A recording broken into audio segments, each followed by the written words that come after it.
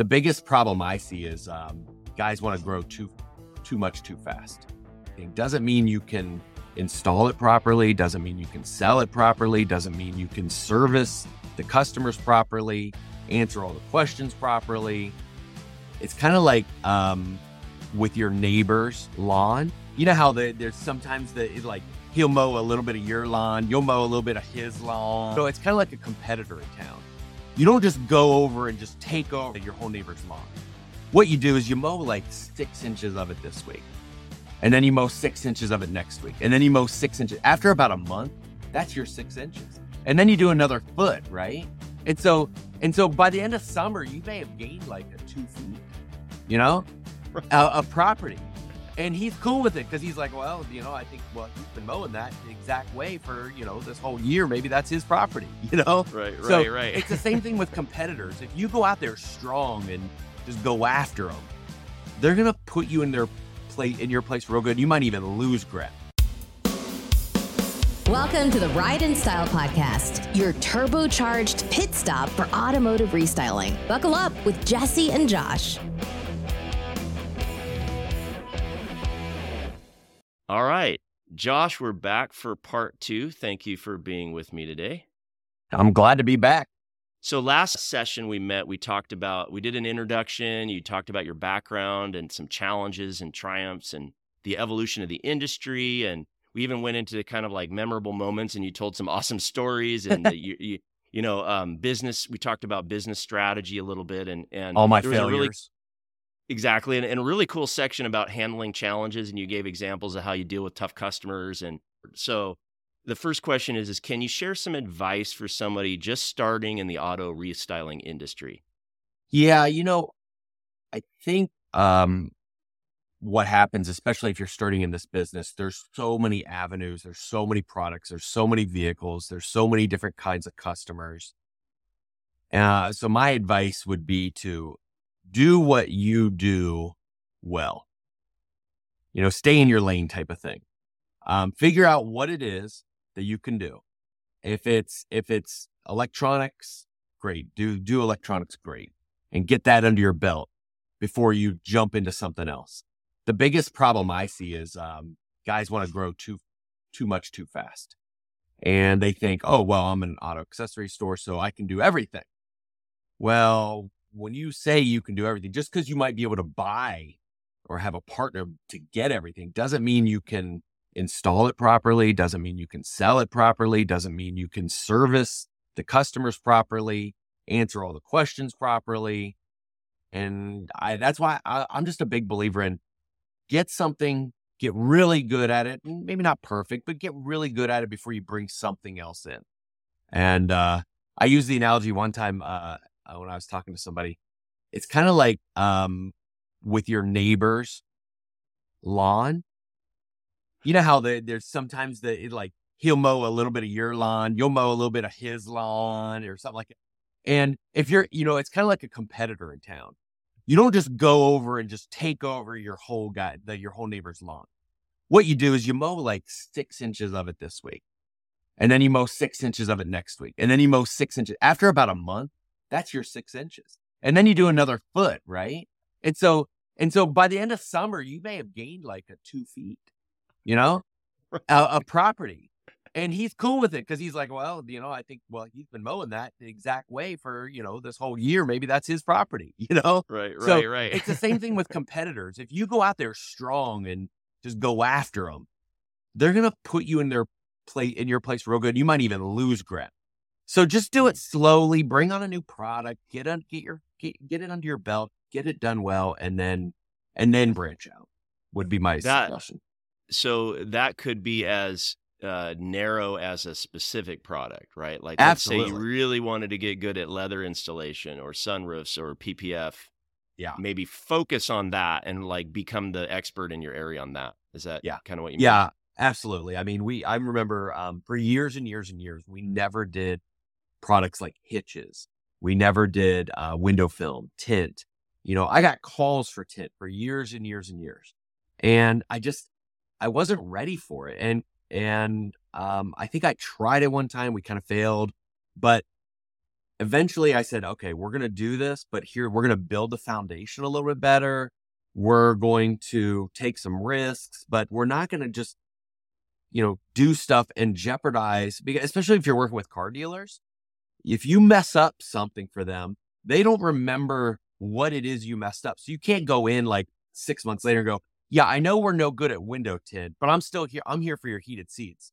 Because to that guy, he's like, I don't remember what you guys did, but you messed something up and a guy got a bad survey and a customer got upset at me. I don't want to deal with you about anything. So especially restylers, or shops, you have to be careful with branching out, because you don't want to jeopardize your current book of business and the current products you do. So it could be just as simple as one product that you just bring on, or one category that you bring on, but you just got to slowly build into it. This is a little bit of a tangent, but you reminded me of a situation. I want to get your advice and take on this. So, we're working with, an auto trim in Seattle market, and they, when you get to the point where you've been around for 40 years and you do everything, yeah, but there are certain things that the company does better than other things, right? Yeah. And there are times when it feels like it might make more sense to have a referral partner. And I'll give you an example of that. Right now, we're talking about this because of vehicle wraps. Yeah. So vehicle wraps is really hot. Yep. And right now, I mean, especially with fleet, commercial fleet vehicles, or small business owners, they want to wrap that truck and look amazing. So, that's a really iffy one, because could we do it? Probably. Mm-hmm. Are we like really amazing at it? Questionable. Yes. And we have a couple of them, and then, sometimes those referrals happen, and there's always a fear in some people in the business, like, oh no, if we refer anything out to anybody else, then we're losing business and it's going to be a one-sided. But I kind of believe that if you find a good partner, they might send you leads back, right? Like they could send you something that is more appropriate. How do you feel about all that stuff? No, I totally. In fact, that would be my suggestion too. Before you just jump into it, have you branched out to partner with somebody just to see if the book of business is really there? You might think, okay, great, I'm going to get into color change wraps. I'm not going to do the fleet wraps where, graphic design, printing, everything like that. I'm just going to do color change wraps where I just buy a roll of film and I wrap the car. Seems easy enough. Yeah. But have you sold a few? Have you outsourced it? Have you seen what the installer is, what the person you're outsourcing to, that installer, that company, what questions are they asking you? How are they charging you? What things are they doing to prep you? What's their time frame? What's their turnaround? So yeah, you might, and you can still make some money on that, but then it's done right. And then you could eventually go, I think I've sent them about 10 of these now. And we've started to pick up, and I'm starting to send more. Maybe I should try to do this on my own. Absolutely. Or go buy them if you can buy the company. Or go buy them. Acquire. Absolutely. Absolutely. That's awesome. Okay. My next question is what would it be if you could change one thing about the auto restyling industry? Something that just bothers you, or something that, man, I wish I could change that about this. I really think the overall professionalism, because this whole industry just kind of grew out of itself. I mean, all of a sudden it's one day, trucks never came to the dealership, and they never came from the factory with bumpers. So they needed somebody to put on bumpers, and some guy's like, well, I'll just buy some bumpers and start selling them to you. Same thing with pinstripes and moldings. And then all of a sudden it was one day we're like, hey, here's a sunroof you can put in a car. There's somebody crazy enough to say, I'll cut a hole in the top of this new car and put a sunroof in it. And then one day in the 80s, it was, I think we could put leather interior in this car and make it look kind of like the way Honda does it.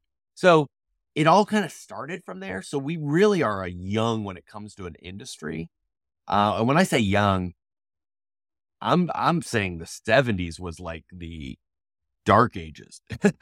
So we're really less than 50 years into this business.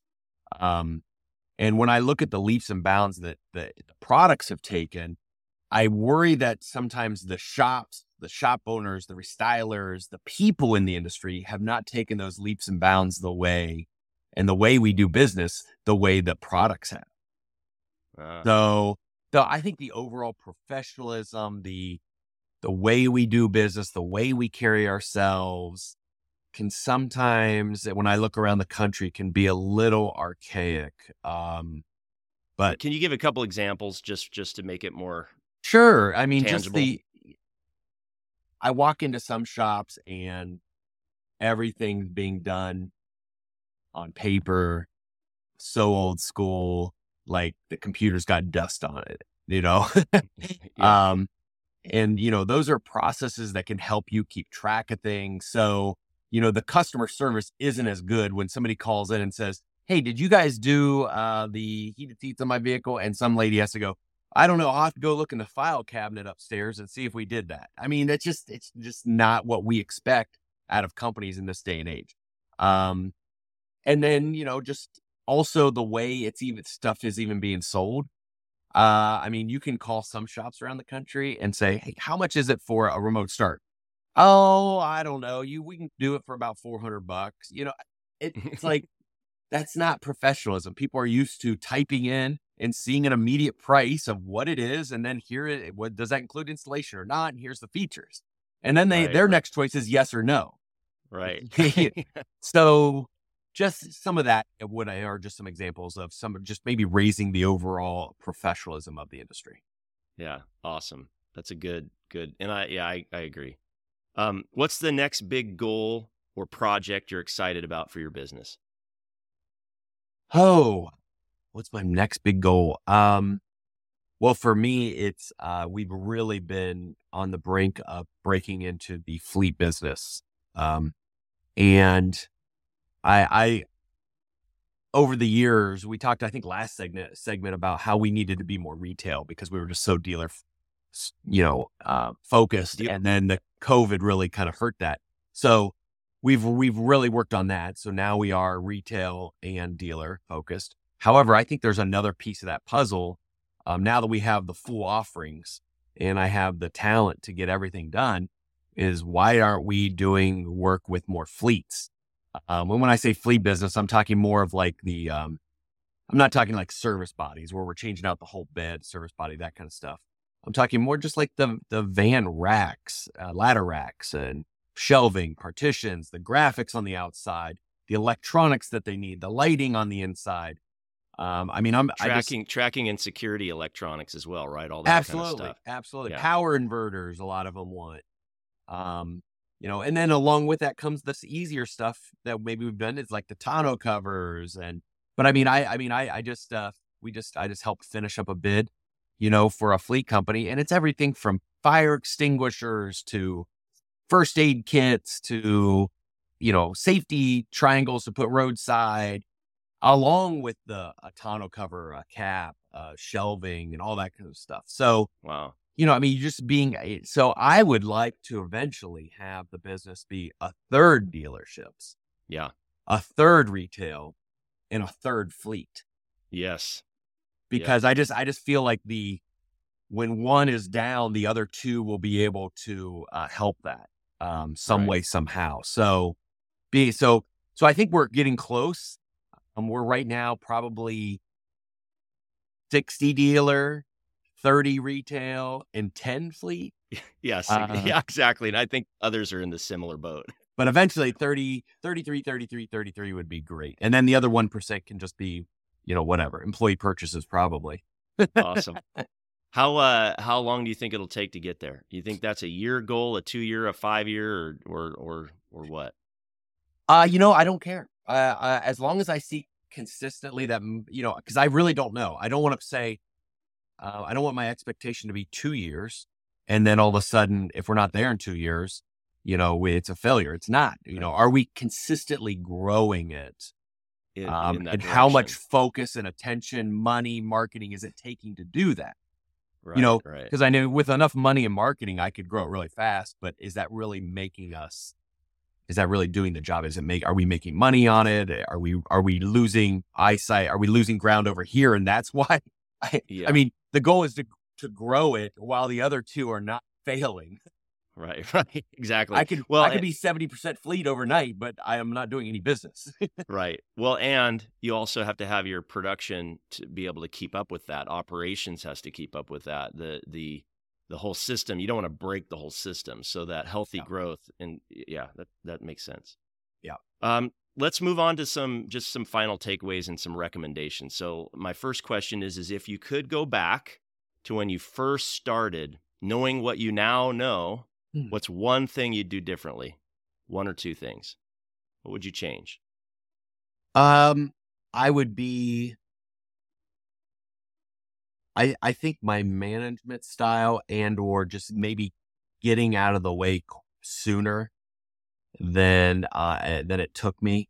I think I had too much, I was wanting to, I was involved too much. My control or my just having to have my thumbprint on everything. We talked about that funnel. Um, Getting out of the way and just trusting employees to know that they will do it. They may not do it your way, but they will do it. And some of them will grow from it and they will get better and make you better. You always hear about these guys who are very successful, like, well, they put really smart people around them. And it's true. You can put really smart people around them, but if you don't let them do their thing, then you're still just a one person show. So I would go back in time and talk to myself and say, listen, you've got great ideas. You have the desire, you have the will, but maybe just take a step back and let things happen and don't get involved too quickly to try to solve or correct or fix or do this, that. Just let people make some mistakes and learn from it, and you'll grow more, longer, faster. I think what I'm hearing too is like you don't want to micromanage, and also you don't want to have to save people, right? Like it's one thing to instruct and coach and guide and direct and delegate, but you don't want to come in and save them every time there's a little problem, and they become addicted to that too. Yeah. Because you're enabling the behavior of not being self-sufficient. Yeah. Hey. I think going right along with that is, and a good friend of mine, a mentor in the business, says, you're driving a bus. That's the company. Everybody on that bus is in a seat.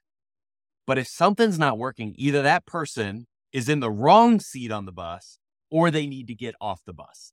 Right. And I've always been more of a, oh no, we'll just keep Bill doing this and doing that. We'll just keep, no, he's a good person or she's great. This, that. Sometimes you just have to either get them off the bus or move them into the right seat where they can flourish. And I've always been slow to react to that. And now I've got some people that are pushing me to be faster in reacting to that and saying, we can't just keep trying to cover over their mistakes or this or that. They just either need to be in another seat or they need to be off the bus. That's great. Awesome. Let's move on to the tip of the week. And what's one tip you would give folks starting in the restyling industry? It might be a tool or a book or one resource that made a difference for you.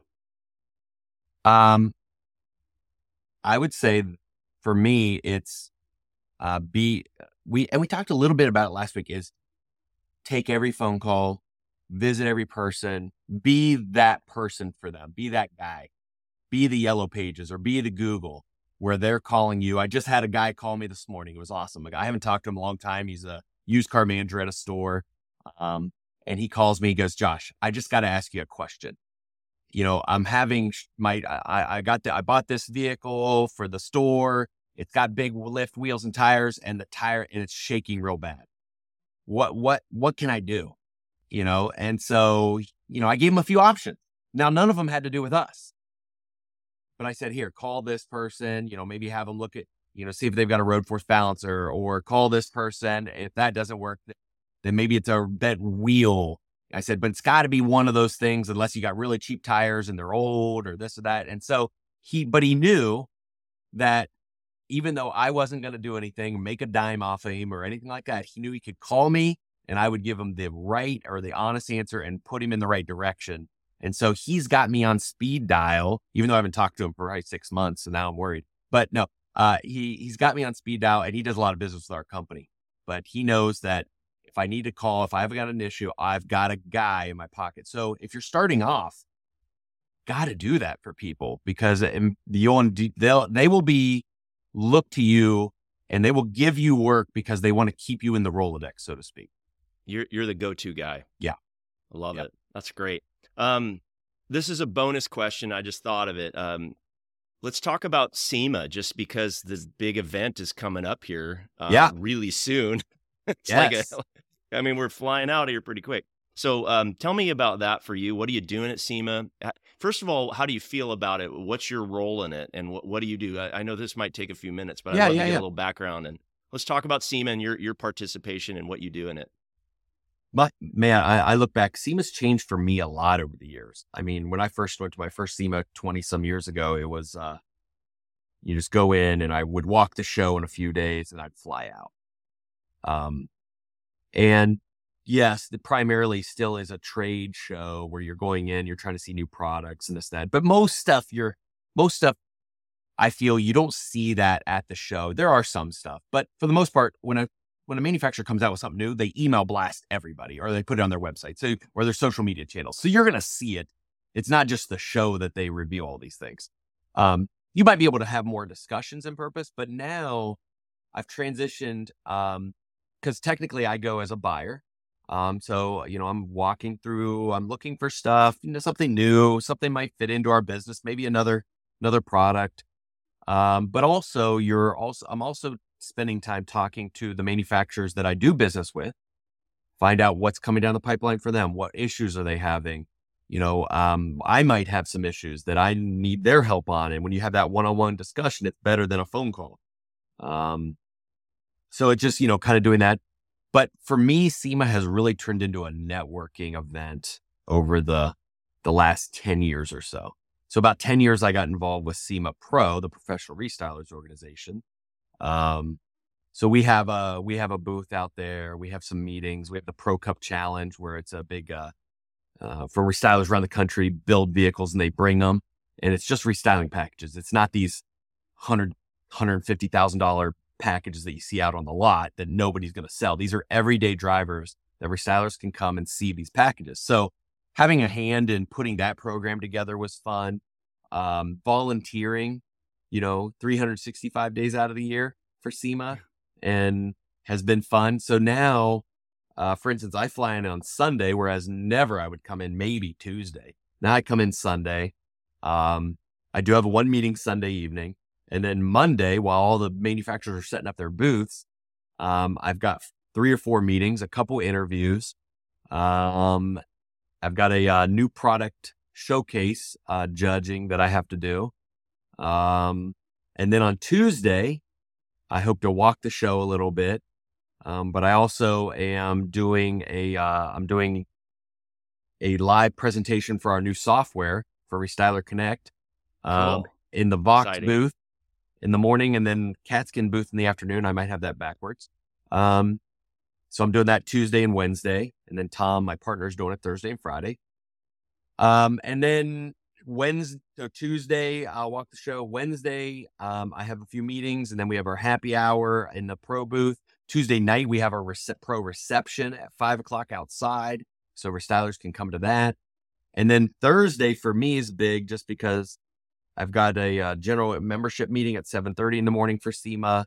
And then that night is our live banquet that we have, which is pretty cool. And last year I won SEMA Person of the Year. So this year I get to hand it out. So that'll be fun to hand out to the Person of the Year. So there's usually 3,000 or 4,000 people there that everybody's dressed up, black tie affair type of thing. Awesome. That sounds great. Yeah. So it's changed a lot for you. And what's your official title in SEMA Pro? Right now I am the immediate past chair. So, okay. IPC is what they call us. So I'll do that for another 1.5 years and then I will be put out to pasture. Okay. Is it a lot of responsibility? It sounds like quite a bit.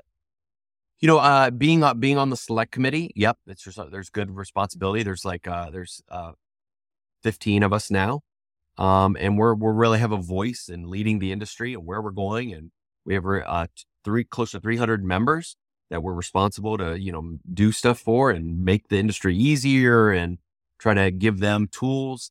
But then I did that for 6 years, and then I ran for chair. So for 2 years, you become the chair elect. And so that becomes more work. And then for 2 years, you become the chair, which is a lot of work. And then the IPC is more of just a consultant role. So I'm there to support the chair and the chair elect, and they might ask my advice, but usually it's because you've been around a lot longer that than some of the newer people. You can maybe give them some advice or consultation. That's awesome. What's the benefits for, let's say, somebody getting in an installer or restyler? Why would they want to join and be a part of it? Well, you would want to be a part of Pro for a couple reasons: the networking, some of the extra tools we have, the stuff that's available, the education that we have available. That's vital to be and to have a voice in the industry. I mean, there's a lot of stuff that people have no idea that's going on with legality and overreaching from the government affairs that are trying to outlaw certain things. I mean, very, very close to now, there could be a law put in place that you can't modify your own car. Now, if that happens, now granted, they're going after the body shops and maybe the mechanics that aren't using OE parts. But if they end up winning that battle, then technically you can't even put window tint on your car. Now, what if that were just to happen overnight and the shops were like, what? Well, we're in the middle of kind of, the discussions and SEMA's really taking that fight to them right now. So just being involved in that and having a voice and staying in tune with that is important. So huge. Yeah. And then there's also the giving back factor. I mean, you give back your time, you give back some of your knowledge, your expertise and things like that. But I'll tell you, I mean, you always gain 3 times what you put in and what you give. So it's really been nice last 10 years for me. That's awesome. Yeah. I look forward to it. This will be a great, my actual first trip to SEMA. So awesome. It's going to blow you away. Wear nice walking shoes, double up your socks. And it's kind of weird. A lot of miles. I mean, you'll walk easily 17 miles a day. Wow. Yeah. Yeah. That's awesome. I did sign up for a whole lot of classes.